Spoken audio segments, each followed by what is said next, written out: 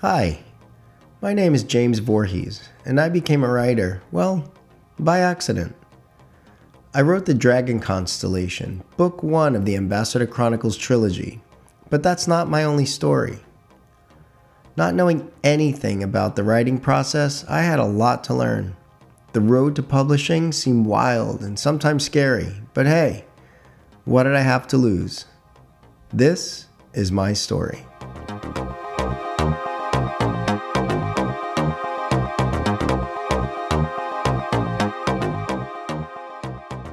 Hi, and welcome back.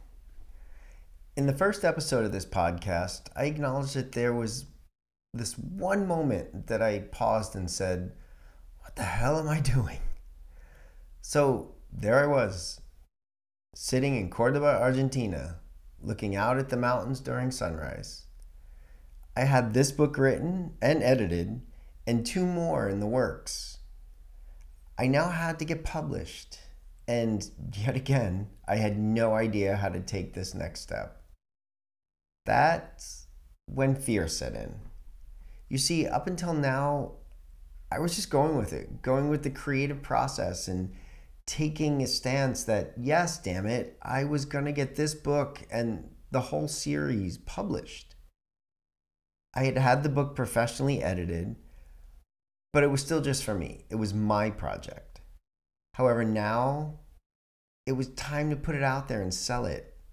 That meant being judged and valued and priced. So there I was, sitting on that terrace in Cordoba. There was a chill in the morning air and my cup of coffee, and I told myself, you have 10 minutes to allow this feeling of fear. You're going to finish this cup of coffee and get over yourself. And that's exactly what I did. I went back to my new best friends, Google and YouTube. I learned that there are 3 ways in which one could get published. I found that to go the traditional route, I would need an agent, and the agent would shop my book to the publishing houses. As a first-time author, this route gets you a smaller percentage of the profits, but the publisher would then basically take care of everything. Okay, now I need an agent. I put in search words like literary agent, fantasy, LGBTQ into different searches and try and find an agent who was interested in my type of story and represented writers like me. I found a first set of 19 names, and they all came with different requirements. I was back to making an Excel spreadsheet to keep all 19 of them in line for myself. Who I contacted, when I contacted, what the individual agent was looking for. I was advised to give each agent exactly what he or she was looking for. Each agent wanted a query letter, which is basically a synopsis. A few of them wanted those to be submitted through a site called Query Manager, and others through their company's particular form on their website. Some then wanted the first 5 to 10 pages. Another wanted exactly 2,500 words. So yes, I counted out 2,500 words before I sent that out. Others 1 to 3 chapters. I worked hard to get this batch together and get it out. And then I gave myself what I thought was an appropriate time frame, 3 months, to wait. I figured if I wasn't going to get published through a traditional route, I had 2 other options. So I figured I would self-publish. And I didn't want to waste my time. So I decided that if I didn't get that positive response in those 3 months, I would definitely self-publish. But that was one more thing to learn. How do I self-publish? I didn't want to waste the time, so I was back to the drawing board. I began my search and learned that many people self-publish and make YouTube videos about how to do it. This includes having to find a professional editor, creating and getting an artist to create your cover art, how to format the manuscript, and where to find the printer. And then you're responsible for all the marketing and the publicity. It's a lot. But the flip side is you make 100% of the profit. I went to my email every day, multiple times a day. And after a while, the responses started to trickle in. I was excited to open that first one, but only to read, "Thank you, but no. And good luck." Okay, I had read that J.K. Rowling was rejected 12 times for Harry Potter. Well, damn, I had 18 more chances. My optimism was restored. More responses came. No, no, no, no, no, no, no, no, and no. And then 10 more non-responses, which I basically took as no. So ouch, that hurt.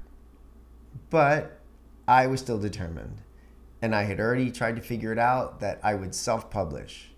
So I had started my learning process and was spending my early mornings getting the better understanding of how to self-publish. But oh yeah, when I had sent out that original 19, I forgot to tell you that there were 2 publishers that I came across who accepted submissions directly from the author. Well, this was celebratory. Both of them offered me a contract for a third form of publishing, which is called a hybrid.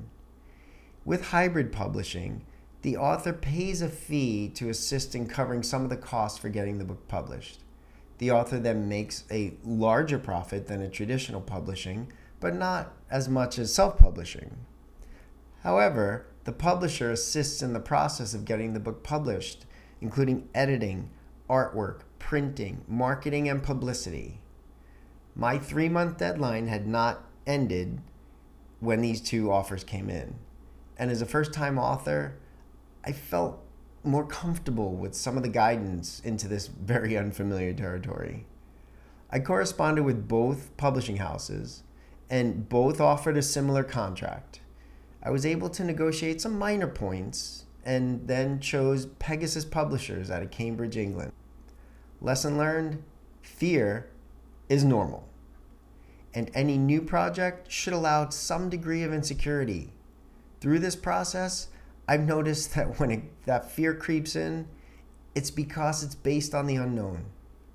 But that insecurity can lead to making sure that your book or whatever your passion project is, it'll be at its best. I worked hard to create a cohesive story that I could be proud of.